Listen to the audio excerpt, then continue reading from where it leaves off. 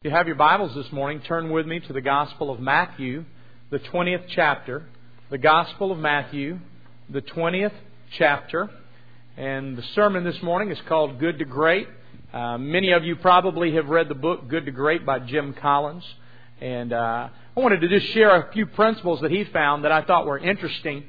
And how interesting it is that some of his findings go back to the teachings of Scripture and prove the principles of Scripture, not just in the spiritual life, but even in the everyday life. First of all, Collins found in his book, Good to Great, he was looking at levels of leadership. What types of people there are that lead organizations that are successful for 15 years or more. And on the first level, he found what we call highly capable individuals, that people who make productive contributions through talents and skills. The next level was contributing team members, people who contribute and have capabilities and effectively work with others. And we're talking about leaders here. Competent managers, people who are great organizers of people and resources to efficiently accomplish the mission. Level 4, an effective leader, as he called it, was someone who has a clear vision and pushes for excellence. Now, a great leader, and I put the term that I think would be best descriptive of Jesus, is one called a servant leader. And sometimes you even see this in the secular writings. It's a person who possesses the primary characteristic of humility and who is focused on the vision. In our terms, we would call it a calling. Someone who has a spirit of humility, who is following the calling that God has placed in their life through the power of the Holy Spirit. Collins would simply call it someone who is humble and who has a vision and works to accomplish that vision. Matter of fact, he goes as far as to say that the effective leaders of today are more and more of CEOs of companies who are in effect becoming invisible as opposed to more in the front, more in the limelight. And how true that is to be for our church. How true and what a great compliment would it be for our church for people to say, I don't know who the pastor is, I don't know who the elders is, but I know that God is there. I know that God is moving. I know that God is working there. What a great compliment. What a great vision. What a great statement to be made about the church today. That it's not the human leader that the church is known by, but it's the Spirit of which God has worked through, the Holy Spirit has worked through the people to make an impact in the lives of those in that church and in the community. You know, if you were to ask me the question, am I a level 5 leader? I'd tell you no. I want to be. And I know every once in a while that somebody works real hard to humble me, to help me in that process. And I appreciate your assistance in that. But it is an area of which I long for it to be true of our church. I long for that to be a true statement of our church. Not to be focused on me, not for it to be focused on you. See, the problem with the church is when it becomes me-centered. When it becomes, what about me? What do I get? What are you going to do for me? Me. The me church. Now, I've got a little video I want to show you here, and some of you have seen it before, and it may seem over the top, but if we're not careful, this is the spirit that we're portraying. If we would, let's run that video.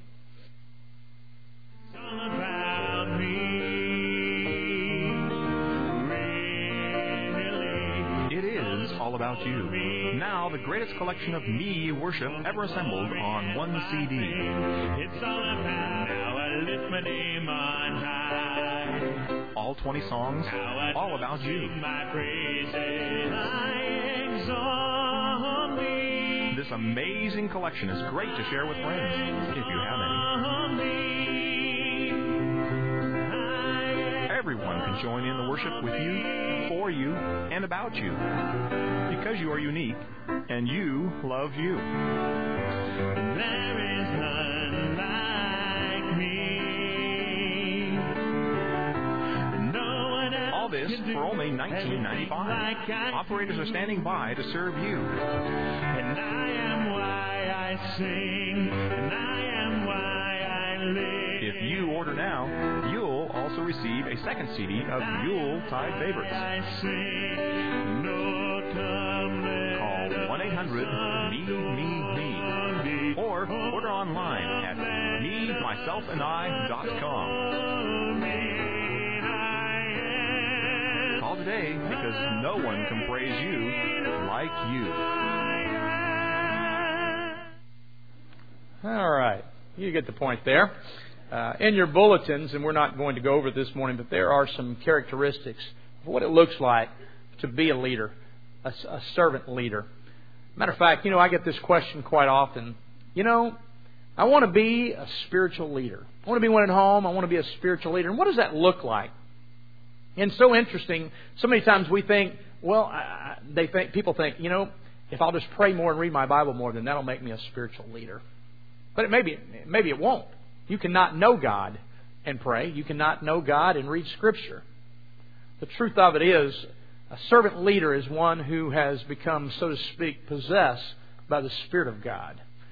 It's someone whose heart has been totally engrafted into the heart of God, who begins to think like Christ, who begins to live like Christ. And certainly, the Scriptures has a lot to tell us about how that can be made possible. And this morning, in Matthew 20:20, we are coming on the cusp of Jesus telling the story of the vineyard. And then He just tells us in verse 17, 18, and 19, He foretells His death and His crucifixion and what it will be like and what He will go through. And right after that, we pick up right here. Adventures in missing the point, I would almost say. In verse 20, then the mother of Zebedee's son came to Jesus with her sons, and kneeling down, asked Him for a favor. Now, again, realize Jesus has just pronounced His death. He's just pronounced His crucifixion, His scourging. And the mother of Zebedee, who we know is James and John's mother, who is actually, in fact, Jesus' aunt. Her name is Salome. Salome here is speaking, and she comes and she kneels before Jesus. Here's His aunt, who has probably baked cookies for Him, made matzah for Him, and she is coming and kneeling before Him and says, Jesus, I have a question for you. I have a request for you. I have a favor to ask you. And what is it that you want? Jesus asked. And she said, grant that one of these two sons of mine sit on your right and the other sit on your left in the kingdom. Now, she was doing this because just in our previous chapter, in Matthew chapter 19, verse 28, Jesus had spoken of His kingdom and the thrones that would be available. And so she had been listening to that part. I'm sure James and John were encouraging their mother. She'd said, I ought to go up there and just tell them right now. And they said, yeah, Mom, why don't you do that probably? And so they had heard this message about the throne and about the kingdom. And of course, they had been dreaming of the day that the Messiah would come, that would take away the oppressive Roman government, and they would be restored to their rightful place in society. And now Jesus, He must be that Messiah. He just talked about a crucifixion. He just talked about death, but I don't know what He was talking about. Jesus, I heard the throne part. I don't know about your death part and your cross part, but I did hear the crown part. I did hear the throne part, and that's what I'm interested in. That's what I'm here for. Jesus, it's been the three of us. Peter's been with us, but really, we're your cousins here. Here's your nice Aunt Salome. And what's happening here, Jesus? Would you do this for us? And Jesus says, you have no idea what you're asking me. You don't have a clue, is basically what Jesus is saying here. Jesus said to them, can you drink the cup I'm going to drink? Now, that's a euphemism for basically his death. But also, it was a term that was used frequently. It was kind of an expression that they would use in that day and time. And it meant, can you fully embrace till the very end what I am saying? Can you really drink from the cup that I'm about to drink from? And they said, sure, we can do that. We'd be happy to. Jesus, we're here with you. Whatever you need, here we are. Show us where you'd like us to sit.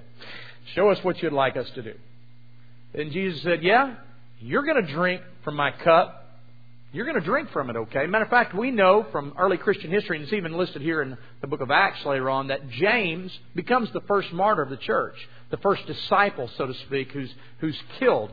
And we see that, and then later on we know John is exiled to the Isle of Patmos, which is basically just a rugged, treacherous place of which there were no necessities, and he basically suffered in that environment. And he said, yes, you're going to taste from the cup, particularly you, James, but to who sits at my right or my left is not for me to grant. These places belong to those for whom they have been prepared by my Father. Interestingly enough, it says these places belong for those. It's not for an individual necessarily, okay? We're talking about those who come through the cross. Here's the picture. They wanted the crown, but Jesus was offering the cross. Before you get to the crown, you must first go through the cross. Today, it's not that much different. We still find ourselves ascribing, even in our spiritual lives, for what God can do for me. God, I want you to help me to get ahead. I want you to take so-and-so down and give me their job. God, I want you to do this and that.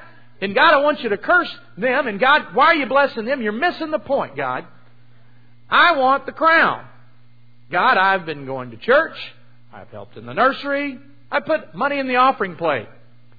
I'd like a crown, please. I'd like the proper seat.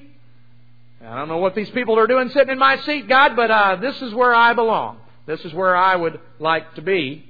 And God, you know, after all, I've earned it. It's all about me. Jesus continues here, and He says, these places aren't for those. These places belong to those whom they have been prepared by my Father. You don't understand, but it will be my death that provides that throne. It will be the cross. You won't earn it or deserve it, and you certainly can't work your way into it. And when the 10 heard this, they were indignant with the 2 brothers. They were mad. I mean, they were hacked off. Can you believe that they went and they asked to be on the throne? And you know why they were mad? Because, why didn't I think of that? I should have done that. I should have been the one that said, doggone it, I missed my chance. I was waiting for that. I was thinking, I ought to say something, Jesus, if you don't mind, I'd like to be on the throne there. And then their mom comes and does it for them. And they're so mad. Kind of reminds me, today's Super Bowl Sunday. I remember when I was living back in Louisiana, and I remember way back when, in the 80s, when they started doing these Super Bowl parties at churches, and then they'd do the service at halftime. I remember people getting mad. I am so mad that church is doing that over there. That makes me so angry. They're showing the Super Bowl and trying to do church at halftime. That makes me mad. That's not right. And what they're really saying, I'm mad because I can't go to the Super Bowl and I have to go to church on Sunday night. That's what they were really saying. They're really mad about that. I remember I had a friend whose church did a 3:30 service, and this other guy was telling me how evil that was and how bad it was. And it's really did, because they're mad because they want to watch Super Bowl, and they're having church on Sunday night, and they know they're going to show up there, and hardly anybody's going to be there. And so that's what they were really angry about. They were mad that they didn't come up with the idea first, okay? And so that's kind of the picture right here. The picture is, man, it's not that I think they really probably did something wrong. It's really that I can't believe that they asked, and I didn't. And Jesus called them all together, and He said, come over here, everyone. Jesus is obviously omniscient. He knows that they're all missing point. And He says, you know that the rulers of the Gentiles lord it over Him, and their high officials exercise authority over them. He says, you know that the rulers of the Gentiles lord it over them. You know that the Caesars, everybody knows who the Caesar is. I mean, there are statues here. His name is inscribed. We have to sing certain songs about Him sometime. We all recognize Him, and He makes sure that everybody knows that He is the final authority. And then the next, the rulers, the generals, the senators, and even in our own Jewish culture, the Sanhedrin, they always make sure that we know that they are in authority, that they are up here and we're down here, and it's always known, and we're always reminded in everyday life, whether it be by visibility or by practicality, the way that we are forced to live, it's ruled over Him. Jesus says, but it's not so with you. Instead, whoever wants to become great among you must be your servant. Jesus said, I know this is what you have seen modeled And I know this is what you're thinking. You're thinking, I want to be next to the Caesar. I want to be on the Sanhedrin. I want to be a senator or an officer.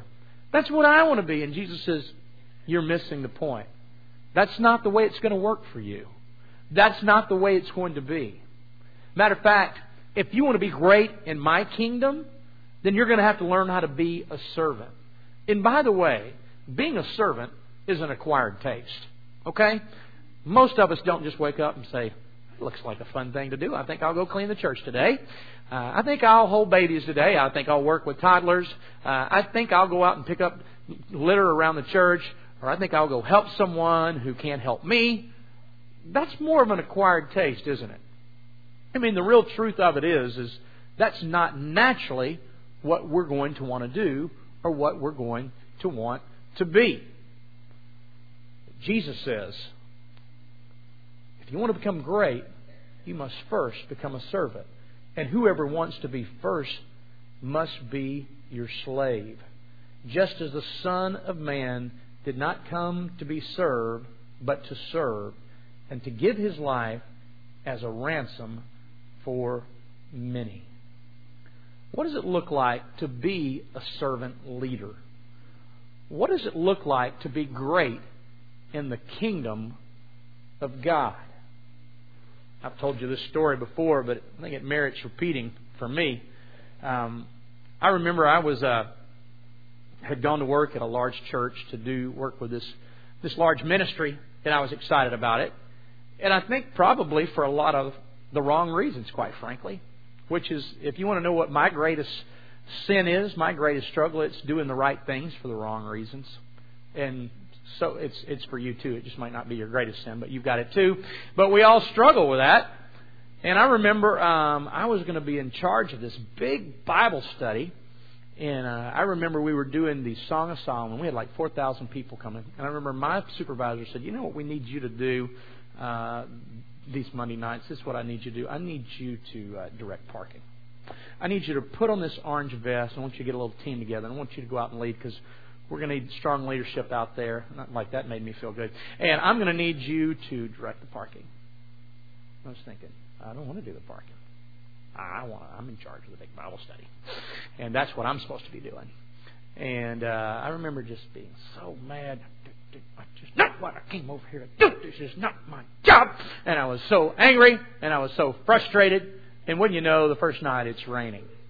And I'm out there in my orange vest. As a matter of fact, I first walked out there and one of the guys said, you need to put this. I don't want to wear the vest. He goes, well, actually you have to. It's kind of the city requires it if we're going to be out here. So I put my vest on. I have my deal. And about that time it starts raining. People are coming in. My friends go, hey, Ron, what are you doing? I'm going, directed traffic. It's this way. Turn your lights off, please. Let's just move on. And I was so mad. I wanted to quit. I was so mad because that's not what I signed up to do. I'm supposed to be up there in front of the big Bible study. Everybody's supposed to see my face. And I remember getting home that night and I was so mad. You know, I was thinking, am I going to quit? Am I going to go in there and let them have it? I just remember praying, and God said, you know, you're really a servant. You're really a servant leader. You talk about humility, but you have no idea what it means, do you? And, I knew he was right, but I didn't want to admit it. And that didn't make me feel better right then, by the way, either. It didn't make me feel any better. I was mad still for about 3 or 4 days. And it seemed like every time I'd read my Bible, it's just like it'd jump out from the page. Humility, being a servant, being like Christ. And by the time the next Monday night came around, I still didn't like it, but I knew this. I knew that that's where I was supposed to be. I knew that God hadn't even done that by accident. I knew that I'd been to seminary and I'd learned theology, but I'd not learned humility. You know, sometimes it's more important that we learn to serve than we learn to quote Bible verses. Because until we can learn to serve, those verses don't mean a whole lot. Scripture's important, but it's important when we apply it with the right heart and the right mindset. That we don't abuse the very nature of what's being stated. And that's what Jesus is saying here. You're going to be a servant, but you're going to choose to be a servant. And not only that, sometimes people are going to treat you like a servant. Now there's the real rub. The real rub is this. It's not that I've chosen to serve. It's that now people are treating me like a servant. Don't you hate it when that happens? Booker T. Washington tells the story of how he had just become the president of Tuskegee University in Alabama. And he was walking through a wealthy neighborhood close to his university. And someone saw him. And he wasn't dressed real nicely that day. It was his day off. And because he was African American, this lady asked, she goes, "Would you like to make a little money and come over here and chop some wood for me?" And he goes, "Sure, I'll do it." She has no idea that this is one of the most brilliant men of this day and age. He's the president of a university. And so she calls him and he begins to chop the wood. And then when he gets through chopping the wood, he doesn't even accept her money. He said, "No, it's just a good exercise." Well, as he was walking away, the neighbor saw him and she told him, she goes, "Do you know who that was?" And she finds out who it was. And she went and she apologized. She goes, "I am so sorry. I had no idea who you were. I would have never asked you to chop the wood." He goes, "No, it's okay. It's good for me to get a little exercise in sometimes." And he went on about his business. Later on, when they got ready to renovate the campus, guess who was able to coordinate some of the biggest donors and to lead the charge in raising money? It was that lady. Because a man who was well educated, who was more educated and more fluent than the lady that he even chopped the wood for, chose to not insist that he be called by his title, but chose to serve. What a great picture of what it means to be a servant. Just as Christ has come not to serve, to be served, but to serve. Why do you want to be great? Why do you want to be a spiritual leader is the first question we have to ask. It doesn't mean that you teach a class. It doesn't mean that you can pray longer or that you know more Bible studies. Servanthood, of course, is a required or an acquired taste and a required taste. We see in Scripture here, we see an example of why Salome and James wanted to be, and John wanted to be a great leader. First of all, the way they went about it was control and manipulation. Salome said, she came and she kneeled before Jesus because I'd like to ask you a favor. We see that ploy of manipulation and control. Don't you know how you feel when your child sometimes kind of tries to manipulate you? Don't you know that God on about 1,000 times beyond that scale is just going, are you kidding me? What are you doing? What are you telling me about? You've done this, you've done that. Are you serious?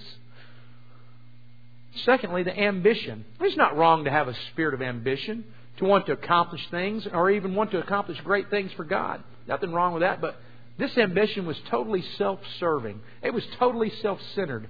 It was basically the kind of ambition when we begin to use it to make a name for ourselves or a profit for ourselves. Do you know that that's actually taking the Lord's name in vain?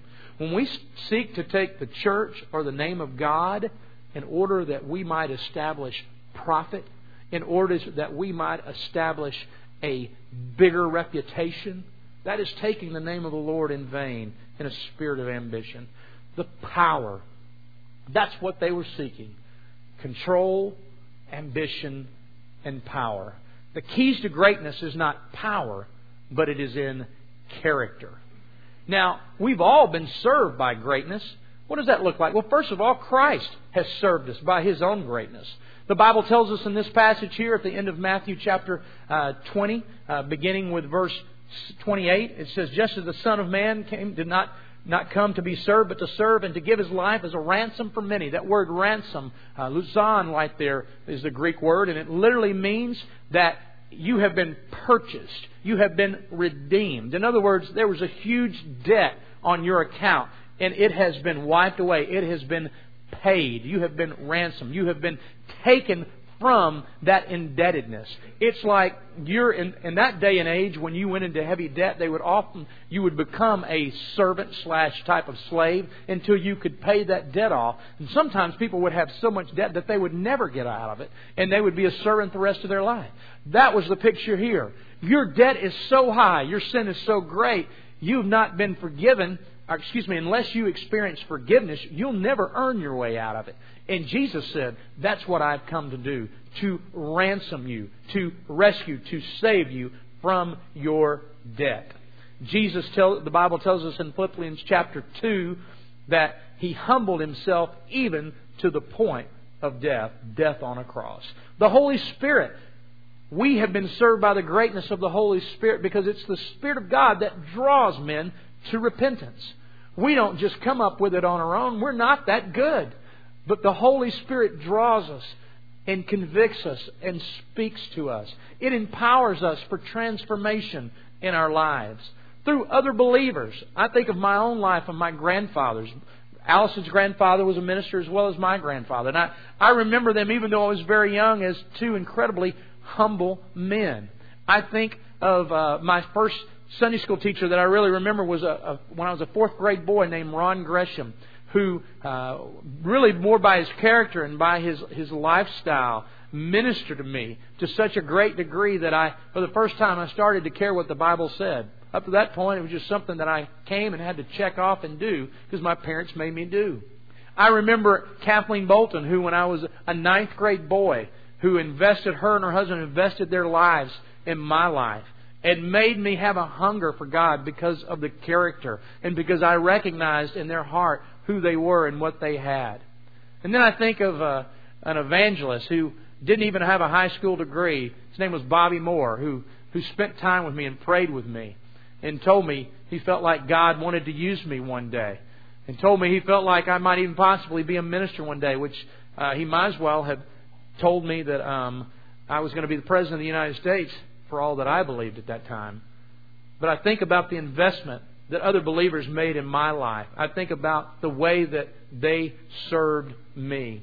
I think about these two ladies, Sandra McBee and Sandra Reeves, who prayed for us, got on their face, and we told them we were going to do this church, and at the time it was just my wife and me. And that was it. We told them we're going to be leaving our church and going, and at that point there was just the two of us. And I remember them getting on their faces and praying for us. I'll never forgive that. I'll never forget the way that we were served. What about you this morning? Do you feel like you've really drank from the cup as Jesus has described it here?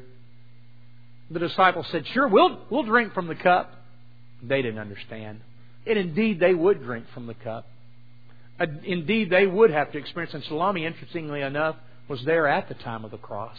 She was there with her sister Mary, experiencing that time. The cup. What does that mean to you? I'll tell you what it means. It's the cross. We desire the crown, but are we willing to experience the cross? Finally, how can I be great for God? You know, the Bible tells us insistently, over and over again, that the primary characteristic of Christ is His love. Sharing the love of Christ is so important. Letting others know of the goodness and the grace of God's mercy. The way that we have experienced His mercy. As we serve others, as we love others, as we share with others. The encouragement of others. Encouraging others who need assistance, who need help, who need to be encouraged. I think of a story when I was... How many of you remember RAs when you were a kid? It was the thing I had to go to on Wednesday nights. I had no idea it had anything to do with missions until I got older. I had no idea until I was in high school. I thought it was basketball. I thought that's why you did that on Wednesday night. And there were about 6 or 7 of us. And I remember the year before, I was president of RAs. You don't need my autograph or anything. But I remember I was the president of RAs. And what that meant was you led the prayer at the beginning of the time. That's what it really meant. That's all you really did. And, my friends and I, we'd done it a couple times, and we really didn't care to do the prayer anymore. And I'll never forget, we got to the place where we were going to have elect the president again this year. I remember a guy named Joey Spears, who I always tried to be nice to, but nobody was really friends with Joey. Joey had big, thick glasses.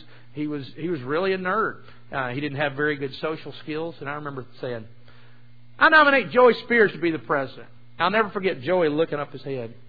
It's just, I didn't even know Joey could even look up. And he looked up and he walked up there and we voted and everybody was unanimous. Nobody else wanted to run.